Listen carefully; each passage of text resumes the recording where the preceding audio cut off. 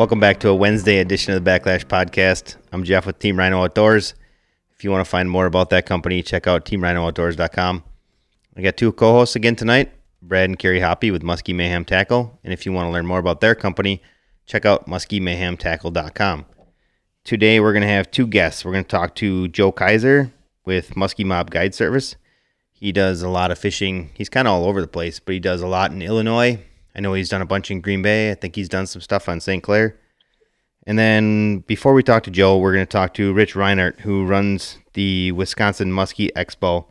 And we're just going to get a little breakdown on what you can expect from that expo, should you decide to come out and see Team Rhino Outdoors there. Our biggest booth ever at 5 is where we're going to be sitting with the Wisconsin Muskie Expo. Hopefully we see a bunch of you there, because I know we have a lot of listeners in Wisconsin, in Minnesota, and Illinois, although I doubt we're going to see too many Illinois guys, but maybe they'll come up and just see our booth. Anyways, Brad, Carrie, it's been all of a couple days since I talked to you and recorded a podcast, but how are you guys doing tonight? Doing great, Jeff. Looking forward to the next podcast here. Pretty excited to be here again. You know, you did the bonus one. Basically, 3 days? We're going to have a bonus, and then you got another podcast right again on Wednesday on the normal time. Yep. Kind of busy over here at Backlash Podcast. Overachieving is what I would call that. Well, you're an overachiever, Jeff. There's no doubt about that. So it's all good. We love you for it. I'm just happy that Carrie's here, because the text message I got like a half an hour said she was going to bed. So thankfully she's here. Hi, Carrie. You going to talk to us tonight? Sure. You're neglecting to fill in the rest of that conversation I said going to bed? I don't remember the rest of it. Imagine that. I just remember you going to bed. That was all I remember. Mm-hmm. So one announcement I have is that, you know, as we're editing some of the stuff that happened last year for our YouTube channel, we are also happy to announce that we are going to be releasing over the next 16 weeks segments from our videos that we did back in the day. So it's going to be kind of like a throwback Thursday. So when you hear this on Wednesday, the following day, our first segment of Big Blades, Big Muskies, the first segment will be the Minnesota Muskie Tournament Trail. And that is an actual segment from Billy Beekner and Jason Hammernick, the Minnesota Tournament Trail. So that will be released Thursday, basically tomorrow after this is released. That's pretty cool. Kind of exciting. I don't know if I have any really super exciting news for Team Rhino Outdoors this week. Oh, I kind of do. I mean, for anybody that cares, we finally have Joe Bucher Outdoors in the TRO store. So that's pretty exciting, I guess, if guys want depth raters and shallow raters and whatever. Right now, we just have a bunch of stock colors, which is, it's fun that we have them, but everybody knows the custom stuff is the coolest yet. So hopefully we'll be coming down the road with some custom stuff. But for now, if you want depth raters, shallow raters, baby depth raters, baby shallow raters, prisms, all that stuff, top raters, we have it. How far away are you from actually getting the custom stuff, Jeff? 4 years. It's about how long it took to get Joe Bucher's. Wow. Well, hopefully the podcast is still going 4 years from now, and we can make that announcement.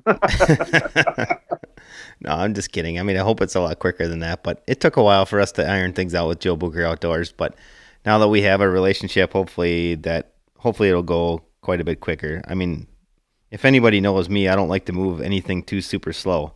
So I would have liked to have had them already, but I got to play by their rules. So we'll go down that road here shortly. I'll start to push them a little harder and see what we can get going. Well, either way, that's really cool news for most of the listeners out here and your customers. So good stuff. Now I'm just waiting to announce that we get the Rabbit Girl in TRO. Then life will be complete.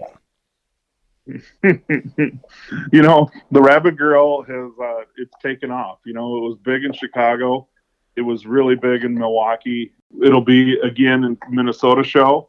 Anyway, I mean, that's our hope, that we want to try to release that to some of the stores yet this year. So it's going to be kind of a stretch. It was a stretch to get Rabid Squirrels kind of going and get them into the stores. And most of the stores have been very patient with us. It's been kind of a bigger uptaking. We're slowly getting there. So hopefully the Rabbit Girl will be shortly behind. Well, enough BSing. Let's go talk to Rich Reinert about the Wisconsin Muskie Expo, and then we'll follow it up with talking to Joe Kaiser from Muskie Mob Guide Service. All right, everybody, we got Rich Reinert, the founder of the Wisconsin Muskie Expo, coming up in Wausau, Wisconsin. Rich, thanks again for coming on with us. We really appreciate it. No problem. I'm glad to be here, Jeff. So for people that don't know, new to the muskie world or whatever, why don't you talk a little bit about the show? Give us the location, the dates, the times, and then we'll talk a little bit about what's going on that weekend. Well, the Wisconsin Muskie Expo, this is our 9th year. It starts on Friday, March 6th, and runs through Sunday, March 8th. Show opens up at 2 p.m. on Friday and runs till about 8:30 at night. I thought that'd make you happy, Jeff. By that time, people are settling down, so we can get some dinner early. But Saturday, March 7th, 9 a.m. to 6 p.m. Sunday, we're March 8th. It'll go from 9 a.m. to 3 p.m. It's going to be in Rothschild's at the Central Wisconsin Convention Center, which if anybody listening is familiar with the Rothschild area, which is basically a suburb of Wausau, it's basically in the area where Gander Mountain is. There's a strip mall over there that's connected to the Central Wisconsin Conference Center. If you find Gander Mountain, you're definitely going to find the Wisconsin Muskie Expo. And when we're talking about the venue, that's probably one of the nicest venues that we go to throughout the course of show season. It's a lot of parking, easy in, easy out for the vendors. There's a hotel right there with a bar and the whole thing right on it. So if anybody wants to come out for the weekend, it's a super venue to come out for the weekend. There's a nice pool there, and there's a kiddie pool and everything. So anybody that wants to bring their family, heck, you can even go stay down the road. There's a water park right down the road. I think guys can stay at too if they want to. Mom and the kids can stay there if they don't want to come to the show. So it's, like I said, it's one of the better venues that we go to during the course of muskie show season. Well, we definitely have been happy with it, and you're exactly right. The Holiday Inn is hooked up to the conference center, so a lot of people, actually, I think they're just about full. I think there's a few rooms left. It's amazing, Jeff, every year, the 2 and 3 day passes, the sales keep going up and up and up, and people don't make this a one day. They come out for 2 and 3 days. And so we fill, actually, the Holiday Inn, we fill Econo Lodge, and I hear they're getting close.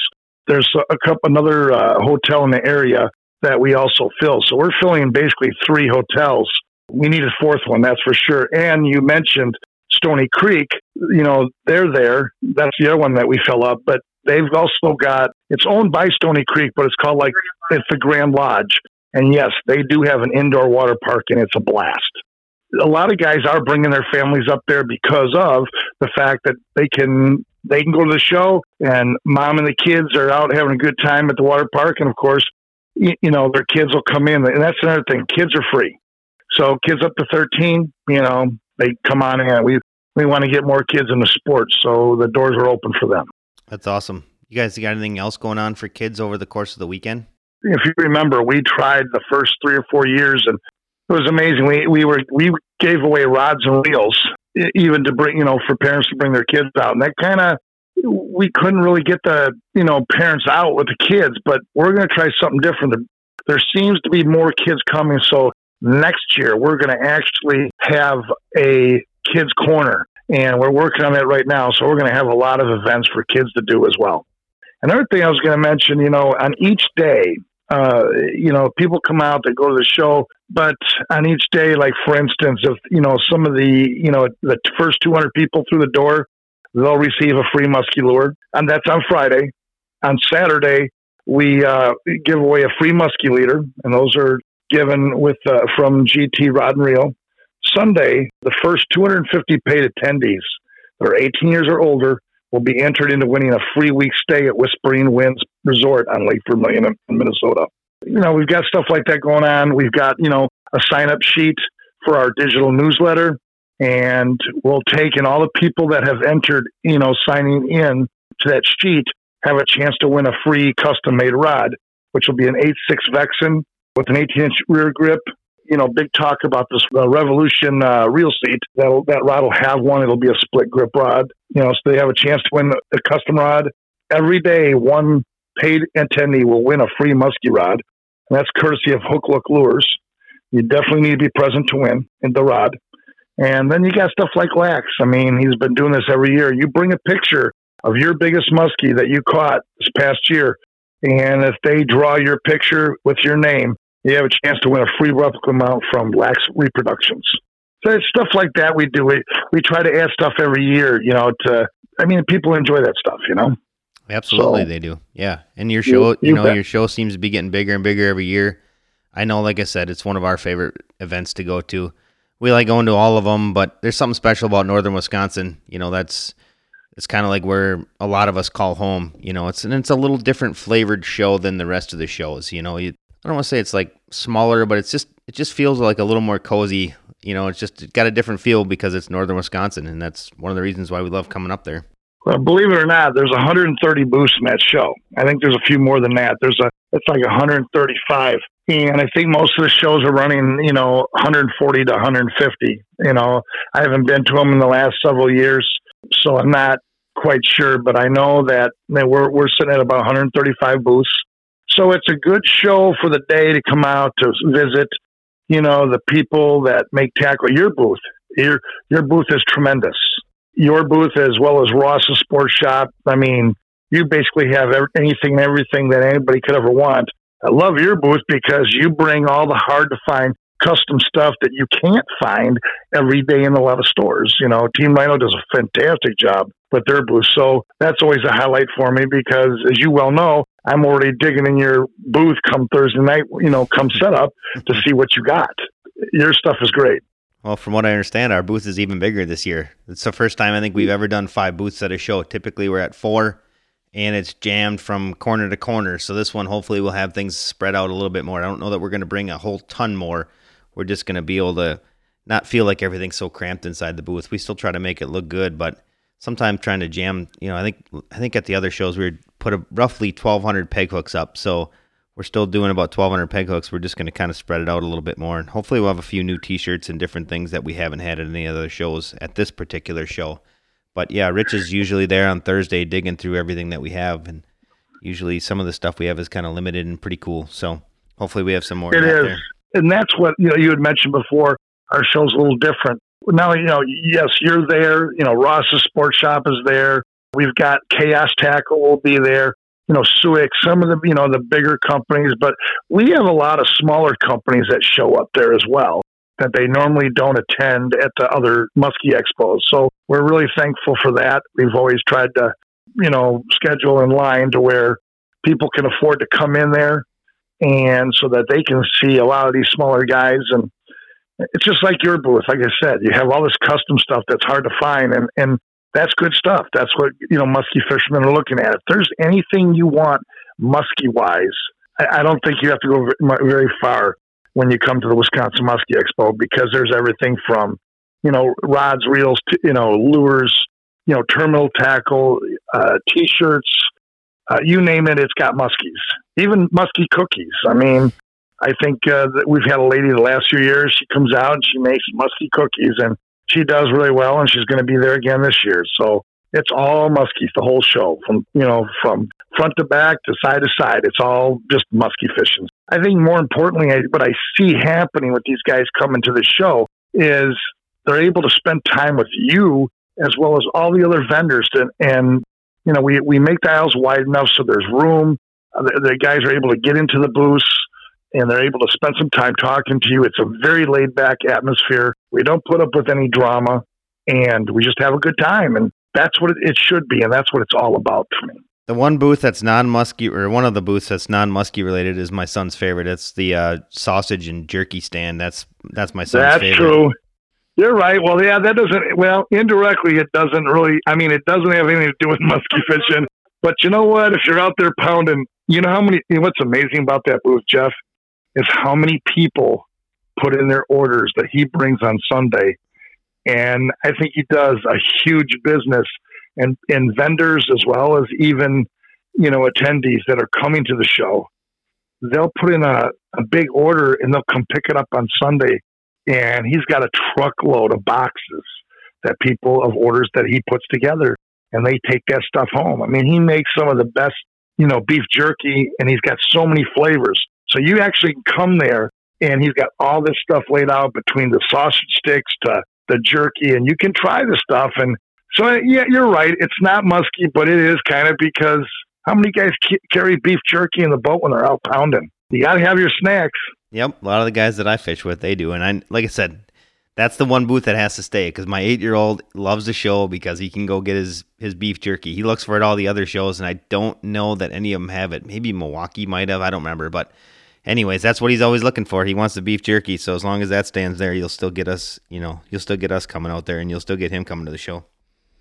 That's awesome. And listen, if your son wants and you want to bring him for the weekend next year, I'm sure Fisher Smith is going to need a lot of help, in his kids' corner. So if your son would love to come help, we'd love to have him. We'll make sure he has an official Wisconsin Muskie Expo quarter zip, pullover that he can wear at the show for the whole weekend. How's that? Yeah, he'd probably be up to that too. My daughter too, my older daughter, she'd probably be into it too because she finally went out casting and got her first muskie with Steve Jensen this past summer. So she's excited. I saw that. That was awesome. Yep. I saw that. That was, and that's what it's all about. That's how I started. I caught my first muskie when I was 7 years old. And now looking back 50 years later, I've put a certain amount of time. For 17 years, I was a full-time guide in northern Wisconsin. I've been around the muskie industry, as you know, for 38 years. It's been up and down, but I wouldn't have traded for the world because I was so fortunate to be able to do what I wanted. And for many years, I made a living at this. And I think you're even on your way to that too as well. You do such a great job, with Team Rhino Outdoors. I think you got to be getting there to the point that you can, not have to do electric work as well as do that company as well, Yeah, we're to the point there where I should probably be hanging up the tool belt. Maybe not quite this year, but I could see it coming not too far down the road.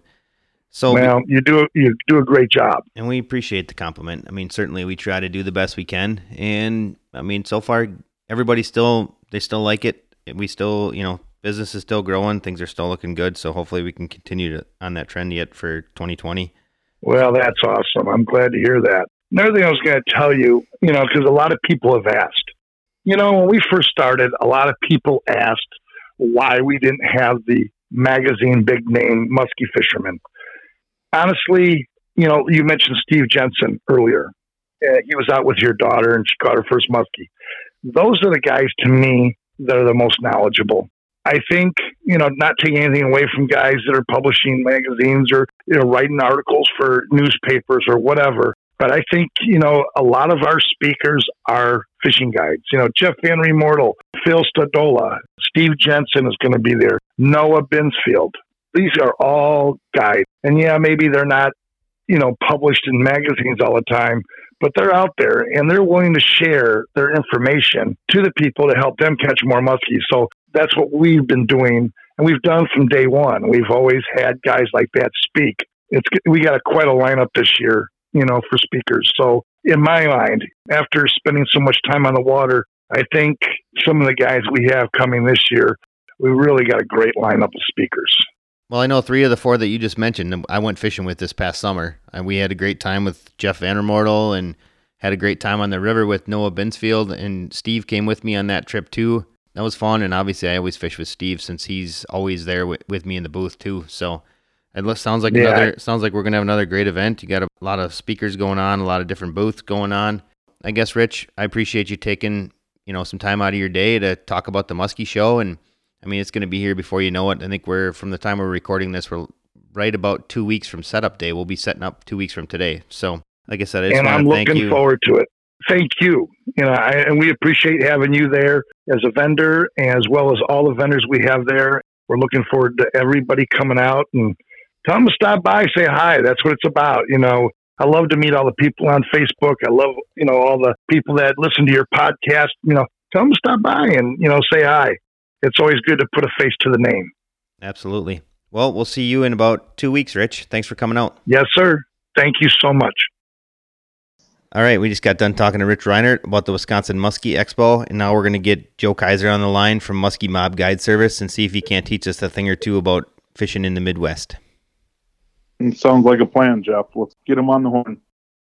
All right, tonight's guest is Joe Kaiser with Muskie Mob Guide Service. Thanks for taking some time out of your day, Joe, to talk with us. How are you doing tonight? Good. Thanks for having me on.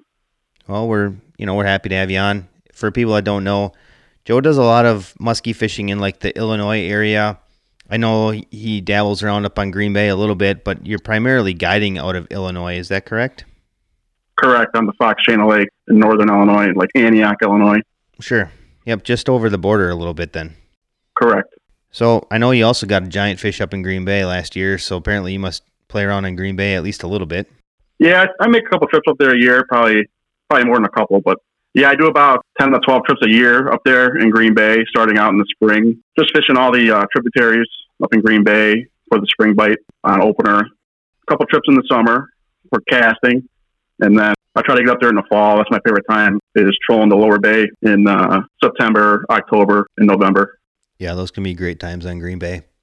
So, Joe, you're a first-time guest on the podcast, and typically the first thing we ask a first-time guest is just to give us a little bit of background on them so that people kind of know, just where you came from, what got you into muskie fishing, what led you to where you are now. So if you could kind of just go down that path a little bit, give us a little background on you, that'd be great.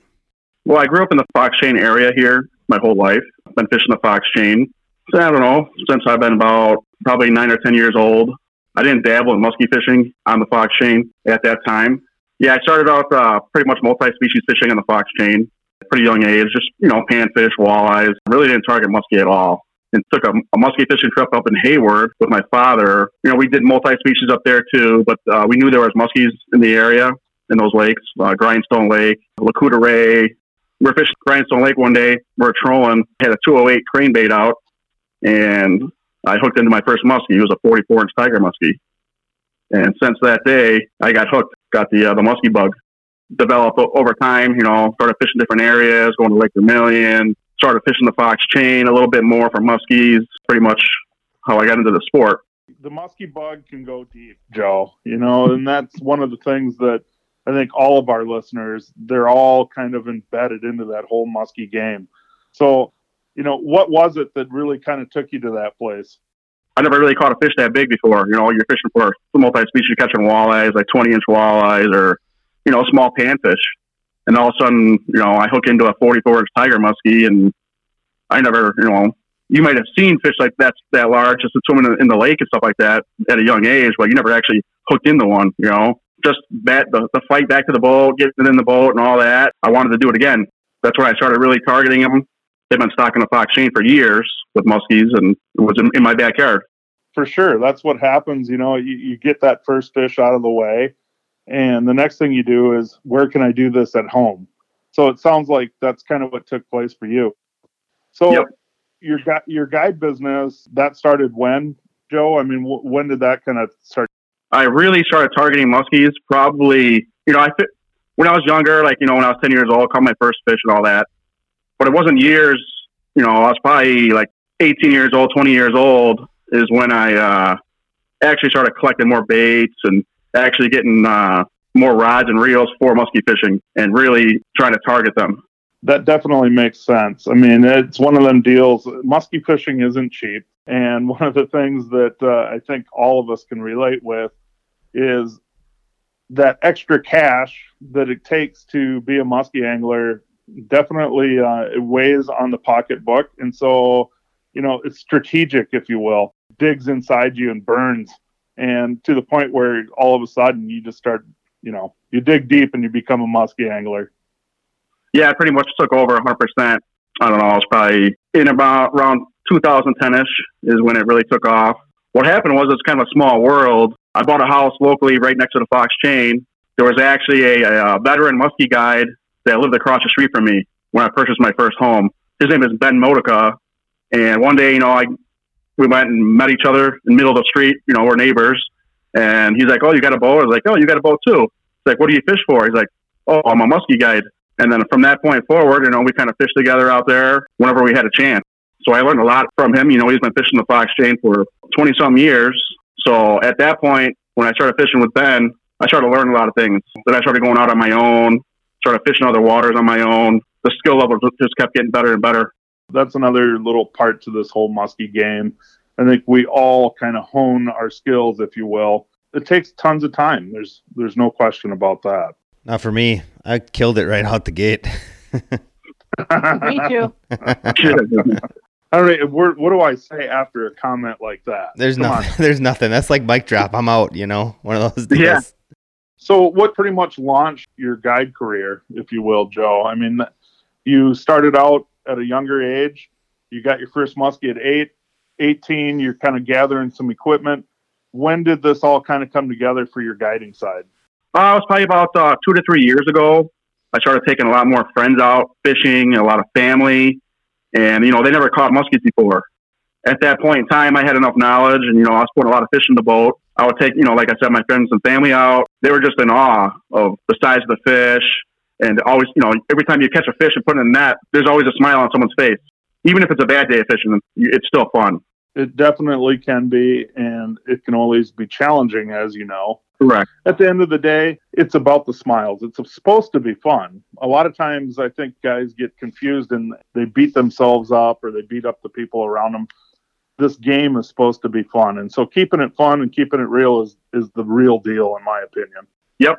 And that's the main goal. You're always have a good attitude in the boat, even though the weather is unpredictable sometimes, and sometimes the fish just don't bite. It's just not going to happen that day. And you may know it. You just can't tell your clients that, but you just got to try your hardest. Try and make a bad day into a good day. Hands down. I got a little story about that, though. I mean, I will agree. Joe's totally right. There's certain days where it's just going to be rough, but sometimes even on those rough days, you can still grind one bite out. That was kind of how it was. I talk about it all the time, but I took that trip with Steve, and I brought my daughter with, and unfortunately, I saw what the weather was. And so I saw what the weather was leading up to it. And we were literally there on day one of the cold front. And I'm going, crap, I'm going to be casting with her. And I just want to have a shot at a fish. And I knew deep down it was going to be tough fishing, but we managed to get that one bite that we needed that day. So I will agree with Joe. There's days where you just know it's going to be tough, but sometimes if you just grind it out, you can get that one bite that you're looking for. Yeah, you're absolutely right. I mean, it takes a lot of work and determination. You might have to go through 50 different types of bait if you're trolling. If you're just keep swapping lures until you find the right color or a right pattern or whatever it is. Or you might just come across that one fish that it's hungry. So sometimes it's just luck. It can make the tough days go really good when just that one bite. That's all it really takes. Or 3-4 follows can change your attitude boat. So what is your most common method, Joe? I know that you do quite a bit of trolling. Let's kind of slip into the whole fishing game. Pretty much I'm a 70% troller and probably 30% caster. Coming from Illinois here, we can run 3 lines a person. And my mindset is if each person could have 3 lines in the water at one time, that's better than having 1 per person. That increases your odds. It's not like if you're going to go rake your yard, you're going to pick one leaf up at a time. Or you're going to actually use a rake and collect multiple leaves. I definitely get that concept. When you're trolling out there, I know we got a couple listeners' questions about trolling, Jeff. Can you kind of share maybe one of those questions and let's pick Joe's brain on it? Well, he kind of answered the one on kind of why he trolls versus casts, which I totally agree with. I mean, for like I've always said before, people that don't try trolling at all, they're in a sense missing out a little bit. I mean, because like you said, it's 3 lines per person. So if you're out there by yourself, you're still going to get 3 lines. They're going to be in the strike zone all the time, blah, blah, blah. We kind of covered all that already. But so that one was already kind of covered. But the other one was kind of about short line trolling or shallow water trolling, Joe. And I know for you guys on the Fox chain, you probably do quite a bit of that early season, I'm assuming. You want to talk a little bit about short line trolling, kind of how you go about it? What is considered short line trolling for you? Is it 30 feet back? Is it 20 feet back? Is it 5? I mean, I know some of the answers, but I know some of our listeners don't. And then why don't you talk a little bit about the baits that you use, when you're doing this short line trolling? And again, I'm assuming it's targeting mostly early season muskies. Well, I'll start out with this. Fox chain is open year round. You can fish 365 days a year, as long as there's no ice, obviously. That makes it a little tough. We can target these pre-spawn fish in April. A lot of these fish, they move off out of the deep water into the shallow waters, especially in the northern facing coves and stuff and bays. These fish will move up shallow to spawn. So the only way to target these fish is if you're trolling is to run short lines because you're fishing in 5 feet of water or less. So essentially short line trolling, at least to me, what I do is I run my baits anywhere from literally just a foot of line and then maybe a 60-inch leader on a down rod or a boat rod up to maybe 12 to 15 feet of line out. And that's actually quite a bit for short line trolling for myself. Most of the time it's probably 10 feet is max in these type of situations in the early spring in the shallow water. Let's talk about forage, Joe. And once you know the forage, then let's move right into bait selection. The main forage in the fox chain is gizzard shad. They're anywhere from 4 to 10 inches. And then there's larger ones and smaller ones, but that's about the main profile. There's threadfin shad, white and yellow bass, panfish, and perch, just like most lakes. But the primary forage for the muskie, like I said, is the gizzard shad. The gizzard shad like to school up in early spring because they, just like the muskie, they want to find the warmest water. So I'll drive around and use my side imaging to locate pods of shad up in the shallows, 5 feet or less. Just scanning along the weed edges. You got that first growth of weeds. They're not all the way to the surface, but you might have a foot or two of weeds, early season. If you can find the shad, that's where I would start trolling, short line trolling. The muskies are going to be around there. So talking about those shad, what baits are you using to help produce some of these fish? I mean, what are you trying to follow there? We're mostly using shad imitating baits. In particular, a lot of boss shads. Like any bait that's about 4.5 inches to 5 inches is a good profile in a shad profile. So we use boss shad, Lungin 22 shorts, 4-inch slammers, 4 to 5 inch tough shad. Another good bait is Joe Bucher baby depth raiders. We also use Baker's, Rapala super shads, stuff like that. Makes sense. Now, you did say that some of those gizzard shad are getting to 10 inches. Do you go to a bigger bait at any time? I have tried bigger baits in the fall, out deeper in the basins when the water temp's dropping down in the fall. And what you got to do is locate the shad pretty much, again, they start schooling up in the late fall. You got to target these pods of shad, and you can run your baits around the shad, not through the shad because you start snagging. There's so many that you'll snag them. But you can use the bigger profile baits like a 10-inch jake or a 7.5-inch grandma or 9-inch grandma and troll around the pods of shad. You can catch fish doing that. And later in the year, it gets pretty tough to fish. Once the turnover happens, it's hard to get the fox chain muskies to bite. There's other waters that we prefer to fish. Chain froze over at this point in the year, or isn't it? The fox chain currently is froze over. It freezes over. I mean, depending on how the winter is, this winter was pretty mild in the beginning, but it froze somewhere in late December. How big a system is it, Joe? I'm not really, I mean, I know about it and this and that, but I don't realize how big a system it really is. The fox chain is around 7,000 acres. There's like 488 miles of shoreline. And then you also have the Fox River that flows through the system. It comes in through Wisconsin and then flows south. And there's about 45 miles of the Fox River that you can fish as well. Now, when would you spend time on the river versus the actual lake? Actually, in the winter months here is the best time to target the river because it's still open. It freezes, but it has to be really cold to freeze. And with a pretty mild winter, the river will actually stay open. So you can actually, you can't take a boat through some of the sections because there's dams in the way and locks that aren't open in the winter. But there's plenty of opportunities along the shore where there's pockets that you can target muskies. Is that something that you offer to your clients? I mean, are you trying to fish all winter like that? I do not offer it to clients. I do it on the side just by myself, but I do not offer that.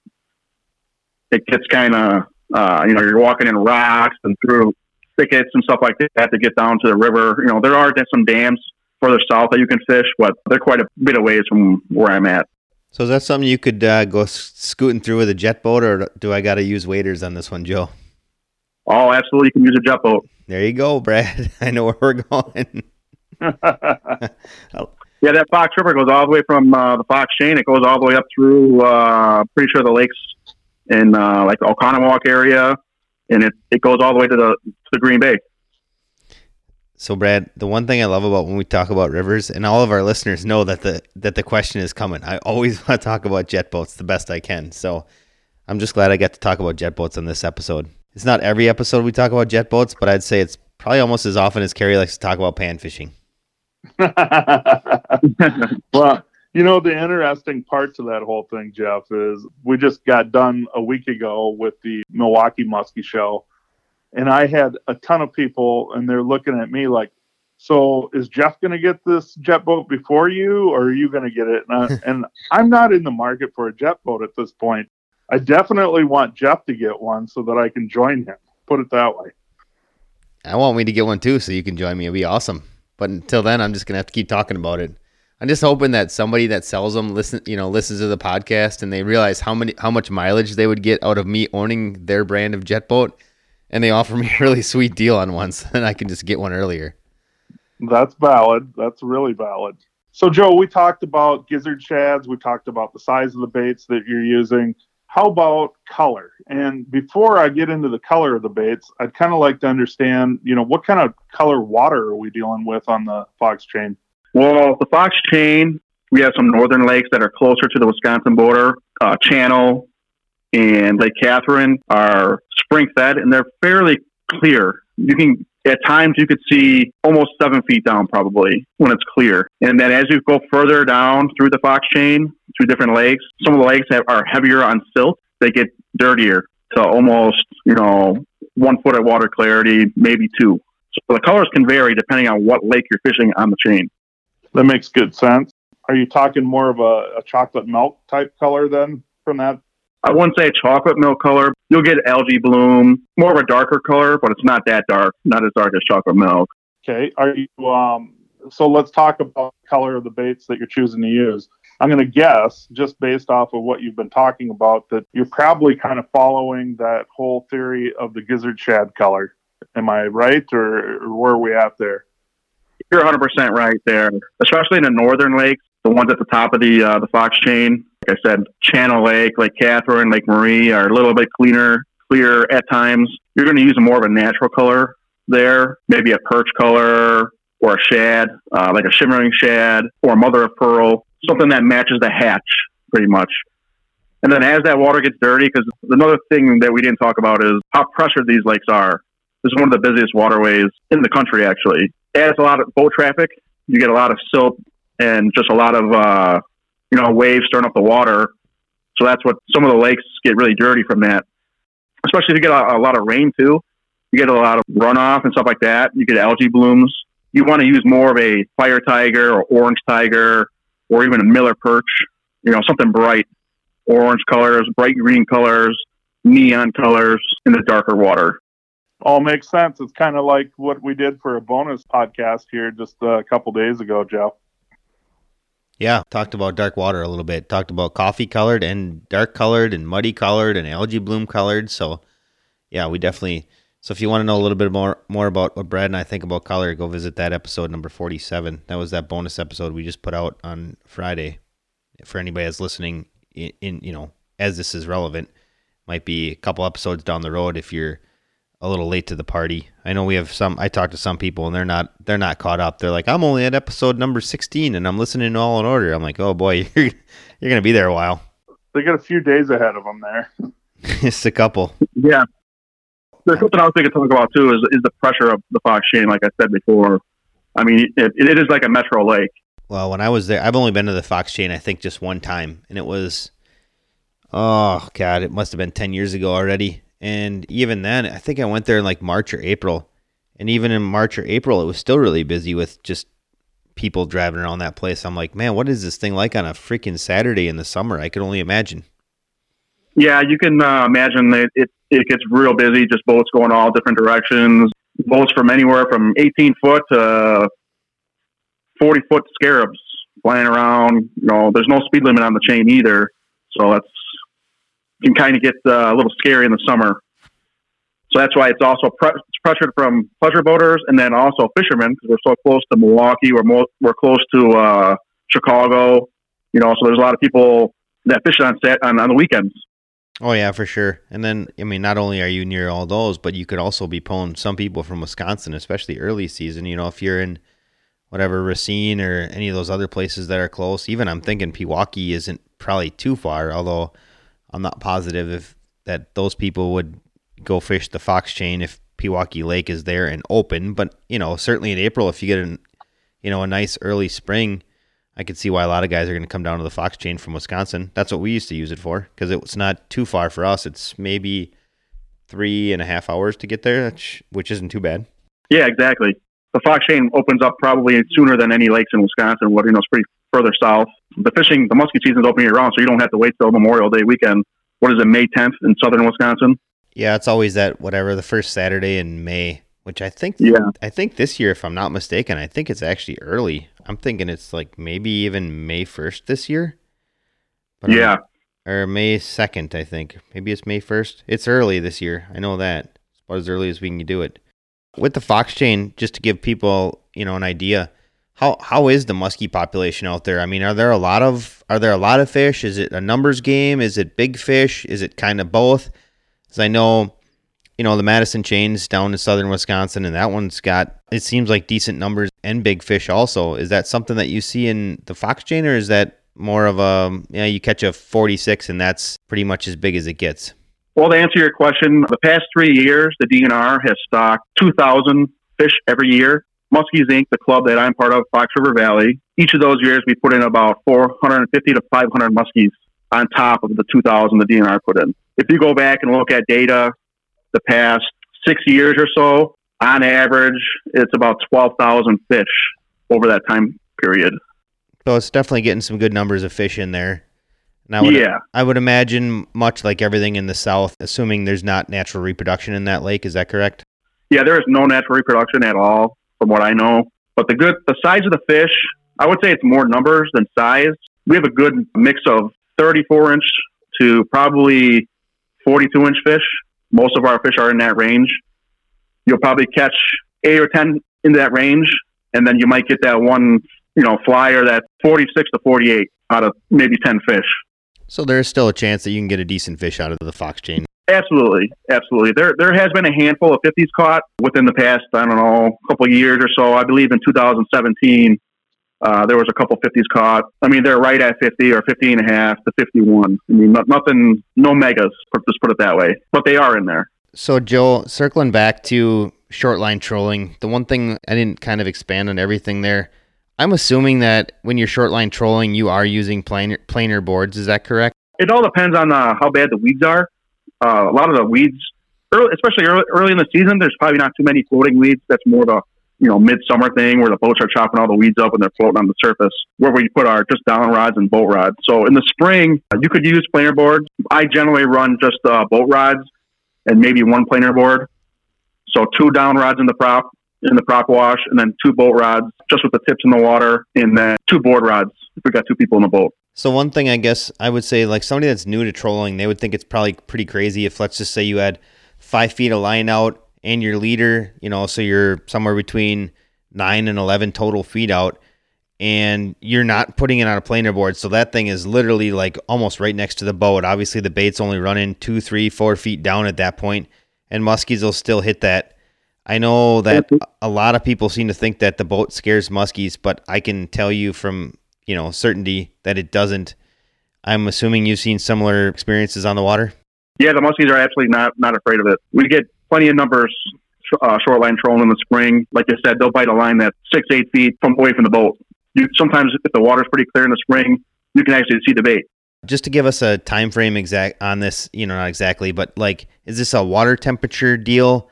Or is it something that happens as soon as the ice goes out? What kind of time frame are you looking at for, guys that are looking to get out and do this? Either book a trip with you to check it out or do it on their own? What type of time frame are you talking?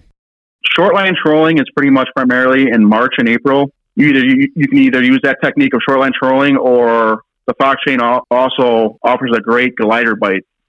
So if you can get up into the shallows and throw gliders, it's another good presentation to use out there. Of course, if you're going to throw a glider, the Squircle would probably be my bait of choice. Yeah. You threw that one right in there, didn't you?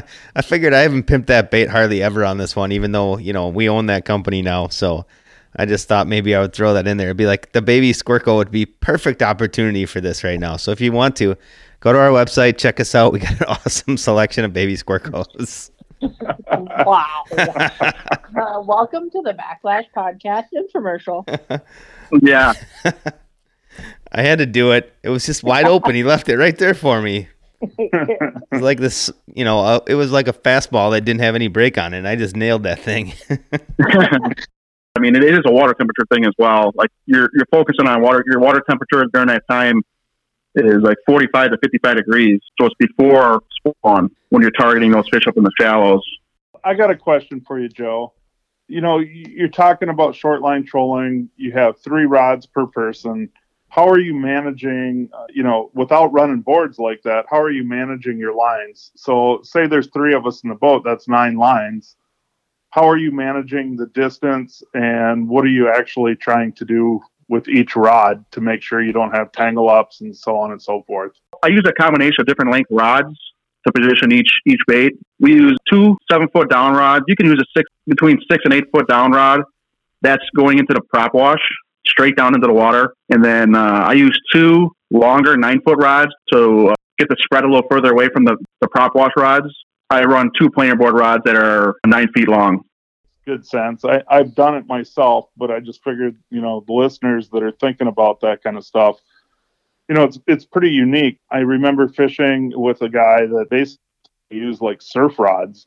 They were 14 to 16 feet long, and what that enabled them to do is put those rods out even further away from the boat. So the rod tips were actually in the water catching the weeds. Normal guys are trying to have the rods out of the water, and that line is just going to feed the weeds right to the bait. So if you can use a really long rod like you're talking, it definitely going to cut down on weed problems with your baits. But I'm going to guess you're dealing with that continuous all day, cleaning baits. And that's part of the game when it comes to that trolling. Absolutely. Yeah, you got to check your rods all the time. A lot of floating weeds and debris. You got to check your baits. It all depends on how much floating stuff's on the surface, but at least every 15 minutes I'm checking a bait or 2 just to make sure it's running right and there's nothing on the hooks or nothing like that. Weeds, like you said, the weeds will go right down the line if your tips are in the water, and it'll just follow your lure up. You're not going to catch a fish. So, Joe, we've talked a lot about early season, pre-spawn, and spawn muskies. Why don't you talk a little bit about how you target these fish post-spawn? Well, generally in May, the 3rd week of May, right around that time, that's post-spawn. It's anywhere from 58 degrees to 65-degree water temps. The fish are, right away, that first couple of weeks there, the fish are in recovery mode, but not for too long. And after that, after spawning, they generally start to put the feed bag on, and they move out to a little deeper water. So that's when you can start targeting that first break line, anywhere from 10 to 15 feet, and changing your technique of trolling to more of a long line trolling. So typically, are you talking same baits that you were early season, still going with that smaller 4.5 inch, 5 inch shad style bait, or are you going to change it up and go a little bit bigger than what you had been using? Like what's the thought process on that? I generally use the same baits, same size baits, anywhere from 4 to 5 to 6 inch baits all year long, because the shad are pretty much that same size, and that's pretty much what the muskies are. That's their primary forage. So you don't really, you can run bigger baits. We've caught fish on 7-inch grama, 7.5-inch grama, stuff like that. But a lot of fish come on the smaller profile for some reason, and especially a smaller profile like a boss shad or a 22 short that have a good vibration and a tight wiggle. They don't walk a lot. So are you using these, Joe, as well for casting? Are you using those 22 shorts, the boss shad? Are you casting them as a presentation as well? I don't cast them too often. I have, but I prefer trolling those type of baits out here. When we start casting, use more bucktails, single 8s, double 8s, smaller profile bucktails. One of the good baits past couple of years out here was a 8-9 combo. Had to ask the question just basically based on a lot of listeners are not trolling guys. You know what I mean? And so when they hit a different body of water, yes, you got 3 lines per person, but some guys just absolutely refuse to troll. So I had to ask the question. As those fish are post-spawn and they're starting to put the feed bag on, they've already recovered from the spawn and all that, the fish become more active and the water temperatures increase. It's later in the spring. You're going into June. You can actually increase your trolling speed my ideal speeds during that time, anywhere from 3.2 miles per hour to 3.5 to 3.6 miles per hour, where when you're short line trolling pre-spawn, you're going a little slower than that. You're going like 2.5 to 3.3, 3.2-ish. And pretty much you just let the fish tell you what they want. You start slow and work your way up, or start fast and work your way down until you start getting action. If you get a rip, then maybe just replicate that same thing, you know? Definitely makes sense. As he's talking, I'm thinking about this, and I'm like, in Wisconsin, and same thing with Minnesota, we have seasons. So obviously we can't necessarily target them pre-spawn, but I have a feeling that if you had a late spring like we've had the last 3 or 4 years, this type of stuff would be available for a lot of anglers to do early season, because some of those males are still going to be up shallow. Potentially some of those females are going to be up shallow. You know, if you're in northern Wisconsin, you can't run 3 lines per person, but you can run 1. It's just something that you never see take place up there. And I'm just thinking in my head, just different ways to attack muskies, because I'm not a troller or a caster. I don't really care how I do it. I just want to catch them. Any way you can put a fish in the bag doesn't matter which way you catch it. Well, that's my mentality. That's not everybody's. Some people just don't want to troll. I don't have any problems with people that don't want to troll. I get it. It's fun. It's visual to see a strike sometimes if you get to see that. It's visual if you get to see figure eight, following fish, which is sweet. But for me, it's personally about catching muskies. I found that I really like hearing the drag scream. That's a lot of fun. I found that I like it when you're, working a jerk bait and you make that pause and you come back and there's a bunch of weight and you just see head thrashes and thrashes around. It's the whole thing about the sport is what I love about it. And so that's why I'm willing to try different stuff. And, listen to you talk just has me thinking like, one thing I never do is early season troll, and maybe it's something I should try. Again, I hope the podcast sometimes just opens up people's minds to different ways to attack these muskies. I'm the same as a lot of these guys. Like, I go start the season out, and I'm going to start early season. I'll probably throw glide baits or, whatever, depending on water temperature. I might work into bucktails right away, or smaller rubber baits, or, smaller suics or whatever. And then so I'm starting early season in the weeds, and then I start to push out, and then maybe that's when I'll start trolling. Whereas sometimes I wonder if we don't miss bites. That's one thing you never hear is an early season trolling bite up north, and maybe there's one. Yeah, you never know. You have to try to find out. That's one thing we have here. I mean, our trolling bite is literally from the 3rd week of May all the way. I'll troll all the way up until September, and that's when I'll start casting. Definitely not the way I target them, but that's not to say your way is wrong. I guarantee it's not. So it's just different. It's also weird because when I went through a phase probably, again, maybe it might have been 10 years ago, where I loved trolling. I wanted to troll all the time. I fish with Steve Jensen quite a bit. People know him, know he's a good friend of mine, and he'd always give me a hard time because when I went and see him, I'd always end up casting, and now he's giving me a hard time because he's like, well, what happened to you? You used to like to troll all the time. And I'm like, I don't know. As I've gotten older, I don't mind casting either. So I don't, which is wrong. As I get older, I should want to save my body and spend less time casting, but I don't know. I just don't troll as much as I used to, and I don't know why. I still like it. It's still fun. Like I said, just, different ways to catch them. Yeah, absolutely. Yeah, I don't know about up there by you, but I know down here the Fox Chain gets pretty warm with the water temperatures. A lot of the lakes are darker body waters. The water temperature will reach over 80 degrees at times. So sometime in like this past year, it was about probably right around July 4th, maybe the week before July 4th. Is when that water temperature hits 79 degrees. I pretty much back off of them until that water temperature drops back down to about the mid-70s, the low 70s. So we took about a 3-week hiatus from really targeting any muskies at all on the Fox Chain. With that being said, Joe, are you a multi-species guide as well? I know that you like fishing walleyes. Is that something that you do and offer to clientele? I do actually, yes. I do enjoy fishing for walleyes and crappies too, panfish. And when that water temperature gets high up there on the Fox Chain, like in the 80 or 79 and above, we'll target other lakes. We have a couple of lakes in southern Wisconsin that the water temperature will not reach 80 degrees. It'll stay, low 70s maximum. So I'll move on to those lakes. So, Joe, we just want to thank you for coming out to talk to us a little bit about Fox Chain, Illinois muskies, northern Illinois muskies. If somebody's looking to get more information about you and your guide service or possibly book a trip with you, what's the best way to get in touch with you? Well, you can call me at 847-833-7900, or you can check out my website at muskymobguideservice.com. And I'm also on Facebook at Muskie Mob Guide Service. So, Brad and Carrie, you want to talk a little bit about Muskie Mayhem Tackle? You can reach out to us. We're the originators of the big bladed Flashabou bucktails, if you will, the non-bucktail. But we're proud to be the originators of using Flashabou, introduced it to this industry. You can reach out to us through MuskieMayhemTackle.com, or you can reach out to us through Instagram, Facebook as well. We love to hear from everybody, and we truly appreciate our customers. And if anybody wants any information about Team Rhino Outdoors, check out TeamRhinoOutdoors.com. I've talked about it in episodes in the past. Most recently is real-time inventory update. That's one thing I don't push enough about our website. So if you can add it to your cart and you can check out, we should have it in stock. You're good to go. Hopefully you won't get any phone calls or emails that saying we're out of stock, and you shouldn't unless my wife can't count and I can't count, which, I'm from the country, so it's possible, but it's rare. You can also find us on YouTube, Facebook, Instagram, and that pretty much covers Team Rhino Outdoors. Backlash Podcast. If you want to find out more about us, see what's going on, go check out our Instagram, go check out our Facebook page. If you want to email us at backlashpodcast@gmail.com. If you found this podcast one time, you can probably find it again. But if you're looking for other places to listen, go find us on Podbean, iTunes, Google Play, Spotify, Stitcher, iHeartRadio, Overcast, and I think that's it.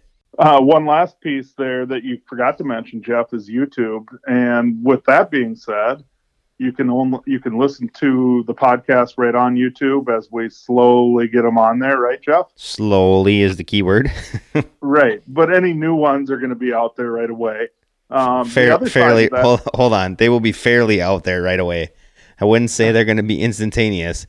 The best place to find the most updated podcasting information from us or podcasts from us is still on a podcasting platform.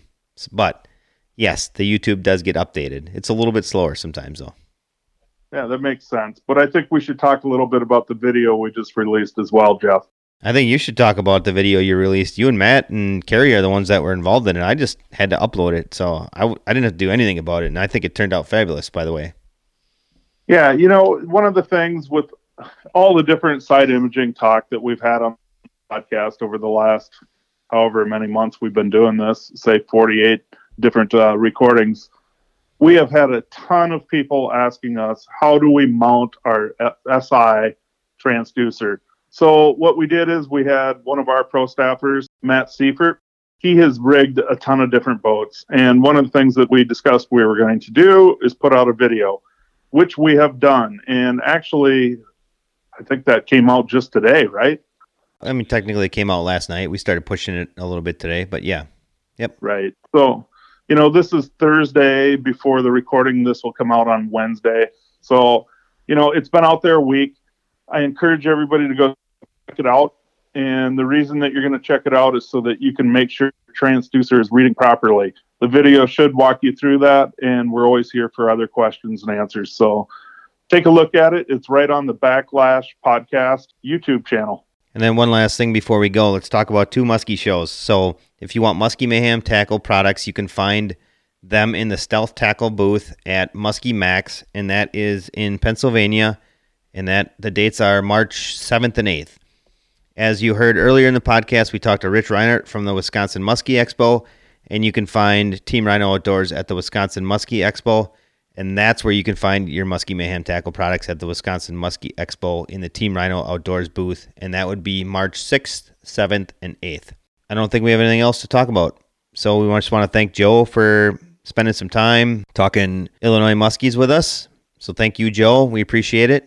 Yeah, thanks for having me on. Brad, Carey, once again, thanks for coming along for the ride.